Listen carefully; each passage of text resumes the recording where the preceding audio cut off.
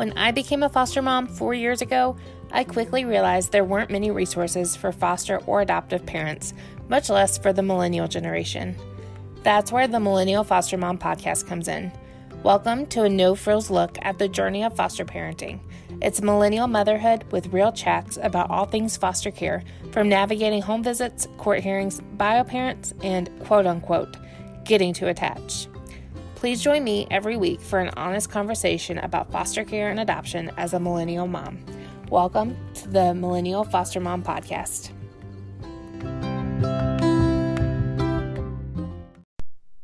Welcome back to the Millennial Foster Mom podcast.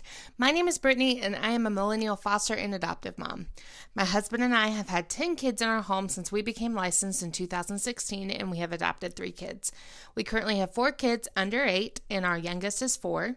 We have 1 foster placement right now, but if you'd like to hear more about our story and how we came to foster, please consider listening to episode 1 titled Our Foster Care Story. So this week, I am excited to welcome Cheyenne to the podcast. Cheyenne is a single foster mom, and she is going to share all about her experience as a single foster parent and how we can break down the stigma that you have to have a partner to foster. I think she'll offer such a unique perspective on this topic, especially for those contemplating foster care, but don't know if they'd be able to foster as a single parent. Welcome to the podcast, Cheyenne. Thank you so much for joining us. Thank you. I'm so happy to be here. So tell us a little bit about you and kind of how you came to foster. Yeah, so I'm Cheyenne.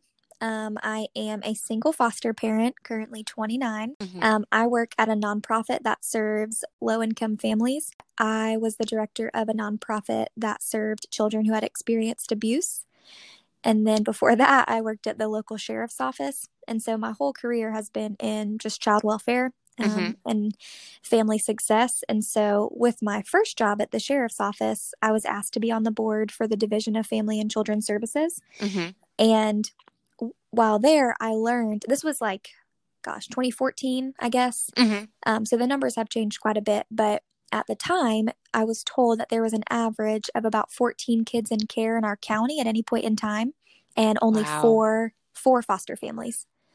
And then right. So it's okay, 4 foster families, 14 kids. We automatically know that kids are going to be having to go out of the county, out of everything that they know. And so that really is what prompted me to start praying through whether or not I should become a foster parent. I liked kids. I didn't love kids until I started working at the sheriff's office, and part of my job duty was to interview kids who had experienced abuse. And so through that part of my job, I absolutely fell in love with kids and taking care of them and loving them. I don't know, just being kind to them. And so that my heart changed to that. And then I started praying, as I said. And then God opened the door for me to be able to start fostering a couple years ago. Wow. So I bet that was really tough, though, to hear all of those stories from all those kids that were coming in. And I bet that was hard. It was. Yeah. Thanks for mentioning that. So who lives in your home right now? So first, I do have a roommate. Her name is Candace. And that is super helpful to being a single foster parent. And then in my home right now, I have one 8-year-old girl who is perfect in every way, in case you're wondering. Aw. So you are a single foster mom, which is nothing short of amazing. What are some of the challenges you faced as a single foster mom? I think just like any other single parent, the logistics are hard of doing the things that need to be done. It would be really nice to have a partner to be able to help get her ready in the morning and help make her breakfast, and help drive her to school. And I have meetings. And so there's things like that, logistically would just be very helpful. And then second, just emotional support. However, I will say if I didn't have my roommate, that would be much harder. She definitely is a huge emotional support to me, which is great. In the middle of the night, I've, obviously trauma affects kids sleep. And so I've had a lot of Yes. kids who don't sleep well. And the little one I have now, her sister was with us for about 4.5 months, and I didn't sleep for 4.5 months. Oh, goodness. They woke up, the little one woke up screaming probably every night except for like 4 or 5 nights. Oh, man. And so it was nice to like just kind of debrief that with my roommate, Candace. Mm-hmm. Otherwise, it would have been, I think, very emotionally exhausting to do that every single day without anybody to talk to. Oh, for sure. You definitely have to have a really solid support system as a foster parent. So do you feel as though you are treated any differently as a single foster mom versus one with a partner? And what are your ideas on breaking down that stigma? I would say in DFAC's eyes, there is no difference. They have no shame. They will call you for any kid. So it doesn't make a difference whether or not you're single or married. I would say I don't think people do it on purpose, but I do think, I'm trying to think how to word this. I do think sometimes I get treated a little bit differently in the sense of I've had some comments made, and they're not, people are not trying to be unkind in any way when they say these things. I think there's just a lack of knowledge and a lack of understanding of foster care in general. And so people have said things to me like, oh, like Happy Mother's Day, I guess. You know, it's not, and it was not in any way to be hurtful or unkind, but because I'm not married, I'm not seen as like a family, if that makes sense. It does. And then another comment was, I had one placement who threw up all night long. Oh, goodness. And yeah, she got a stomach bug, and I was telling somebody about it, and it was a close friend of mine. So it's not some stranger off the street who doesn't know me, but it was a close friend. And she was like, oh, wow, it's like you're like a real mom. And I was like, yeah, it is. You know, even if she did throw up all night, I would still be a real mom. Yeah. You know, you're not exempt from all of, like, you're included in that. So. Yeah. And I think because maybe I'm not married, I'm not seen in that way. So it's just kind of hard to wrap your head around it. And sometimes it's hard for me too, especially when they leave, because I go from mom to nothing. You know, I'm not taking care of anybody else. So it is sometimes in my own mind kind of hard to fathom. Yeah. And I can completely see that. I know for us too, like at the very beginning, we started fostering in 2016 and like we were young. We had never had kids before. We don't have biological kids. And I think people for a while just thought like we were trying to fill like the child void, and you know, and it's not, you don't get into foster care like hoping to adopt. I mean, sometimes that does happen, and it did eventually happen for us, but the whole point of foster care is reunification and building these families back together. And so I think some people, they just have this perception of like what they think, like why you're doing this, or, you know, what they think of fostering. So what has been your most rewarding moment as a foster mom? Ooh, that's a good question. Probably reunifications have been my most rewarding moment. Ooh, no. Okay. Yes, reunification. But I just remembered there was my very first placement was 8-year-old twins. Wow. Yeah, they were, first of all, amazing. And I developed a really, really good and sweet relationship with their biological parents. And they had been with me for maybe like a little less than a month. And then it was Mother's Day. And I got a text message from their biological mom. And she said, Happy Mother's Day. Like, thank you so much for taking care of my girls. I know they mean so much. I know that you mean so much to them. Wow. Thank you for filling in for me today. Wow. That's amazing. Like, it kind of gives me goosebumps because I mean, like, as much as we would love to have that partnership parenting relationship with a lot of these biological parents, sometimes that doesn't happen. And so that's amazing that she embraced that and, you know, celebrated you too in that moment, knowing what a big impact you have on her kids. So, do you have any resources you would recommend for single foster parents? I don't know if I have any resources specific to single foster parents, but I would say any resource that's available to a foster parent would be beneficial. There is, I guess, one thing that's specific to single fostering is there's a really big, first, no, I don't even have an Instagram. But when I did have an Instagram, there was a very big, like single foster mom community on Instagram. Mm-hmm. So there's a couple different people that I followed. Like I'm trying to think of, and I can tell them to you and you can link them on the thing. But oh yeah, there's a couple different single foster moms that I would follow and just be encouraged by all throughout the country who were fostering and adopting. And that was really helpful just to see other people doing it and doing it well. Mm-hmm. And then as far as resources just for fostering, there are so many good books. Obviously anything by Karen Purvis, so The Connected Child, The Connected Parent, The Body Keeps the Score, The Boy Who Was Raised as a Dog. Those are all really good books to help you understand trauma, though experiencing it is nothing like reading about it, but it'll give you an idea of what you're going to be getting yourself into, that's for sure. So is there any advice you would like to share for single foster parents or even those with a partner? Yeah, for single foster parents, I know one of the misconceptions that I had when I first started praying through it was, God designed, I guess, child rearing to be with a husband and a wife. And so I initially thought, well, I would be doing a disservice to a child by bringing them into my home because I'm not married and they're not going to have that male influence.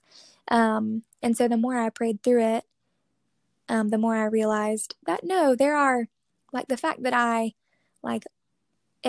am, I guess, a believer and able to share Christ with them and share love with them and be kind to them and be patient with them, partner with their parents to help them to gain their parenting skills or whatever they need, and then work to reunify this child. That is a good thing, whether or not I'm married. There are still good things to be done as a single parent. And so that was really freeing and helpful to me when I started the process. And then as for married couples, I would say just do it. I mean, I agree. Just jump in. Same as you. I was obviously very young. I had no kids of my own. I didn't even really babysit growing up. Like, I really didn't know anything about anything. I just read a lot of books, and I had spent a lot of time with the ladies at my church watching how they parented. And then I just kind of doing that when I started fostering myself. But I think the best thing to do before fostering would be to pray, obviously. And then second would be to spend time with current foster parents, just to kind of see what it's like and to understand trauma before you get yourself into it. Because the worst thing that we can do for a child is say yes and then say no, if that makes sense. So say yes and then have, disrupt for any sort of reason because you weren't prepared or you weren't ready or it was harder than you thought it was going to be. So definitely doing your research before you jump into it. Yeah, I completely agree with that. Obviously your podcast. And then there's another podcast. I don't know if you're familiar with it, but it's called the Real Mom Podcast. And it's from foster, adoptive, biological, birth mothers, all types of women are interviewed from all stages of life. Single foster parents, like adoptive parents. There was like a birth mom who became an adoptive mom. Wow. It's pretty incredible. It's from Jamie Finn, who does Foster the Family. Which is another, I know that one. Yeah. So that's a really, really, really good podcast as well that I like to listen to. Well, I'll definitely share that. Thank you for letting me know about that one because I had not heard of it.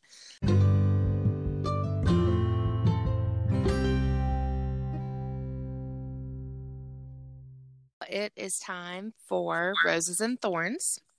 So if you are tuning in today for the first time, Roses and Thorns is a time to discuss a high and a low from the week.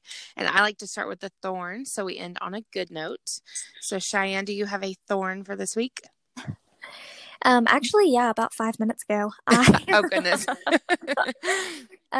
We just got some news this last week about the little girl who's with me, her future. And so I had to tell her about it tonight.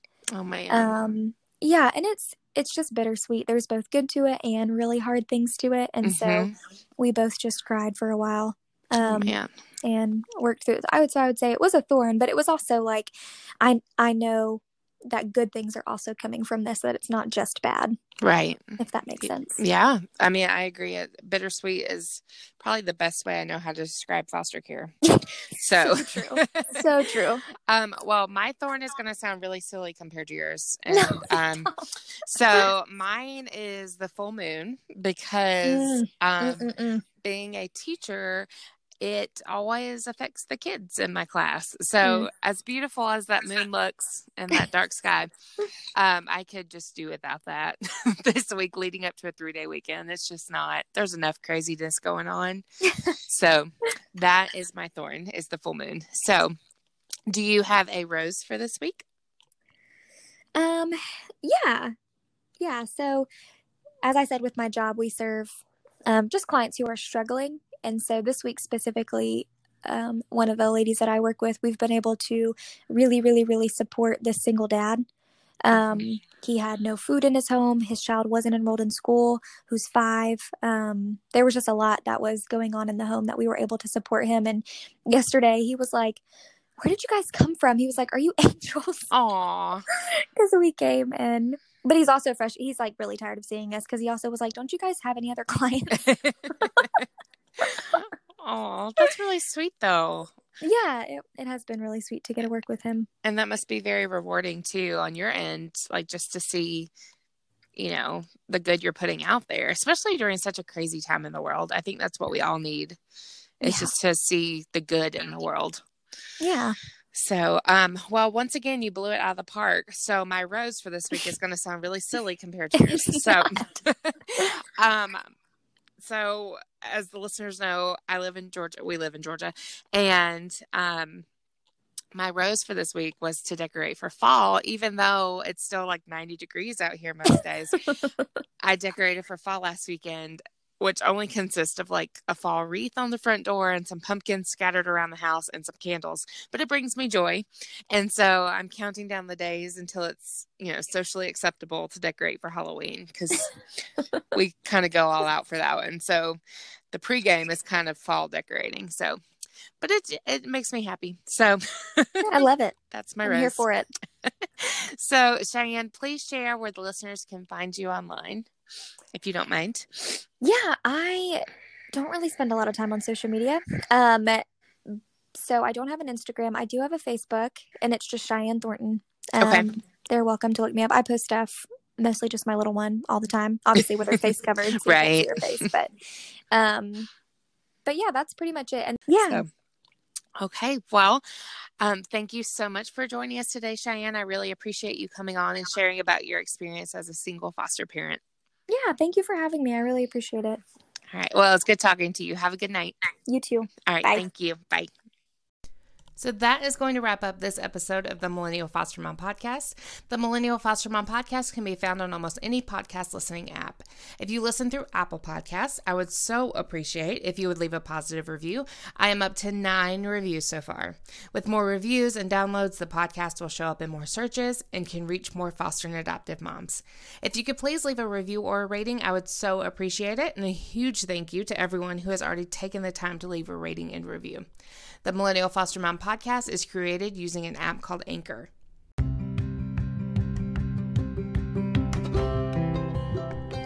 I hope this episode helped you to learn a little bit more about life as a single foster parent. I know I sure learned a lot, and it was eye-opening to hear about Cheyenne's experience. If you would like to add to anything we've mentioned today, reach out and I'll share it with the listeners. Or if you have any questions for Cheyenne, feel free to send them to me and I'll get them to her. If you would like to connect, you can find me on the Millennial Foster Mom Podcast Instagram page, or you can email me at themillennialfostermompodcast@gmail.com. Thank you so much for tuning in and listening. And remember, motherhood is hard no matter how you get there. But together, we've got this, mamas. Talk to you next week.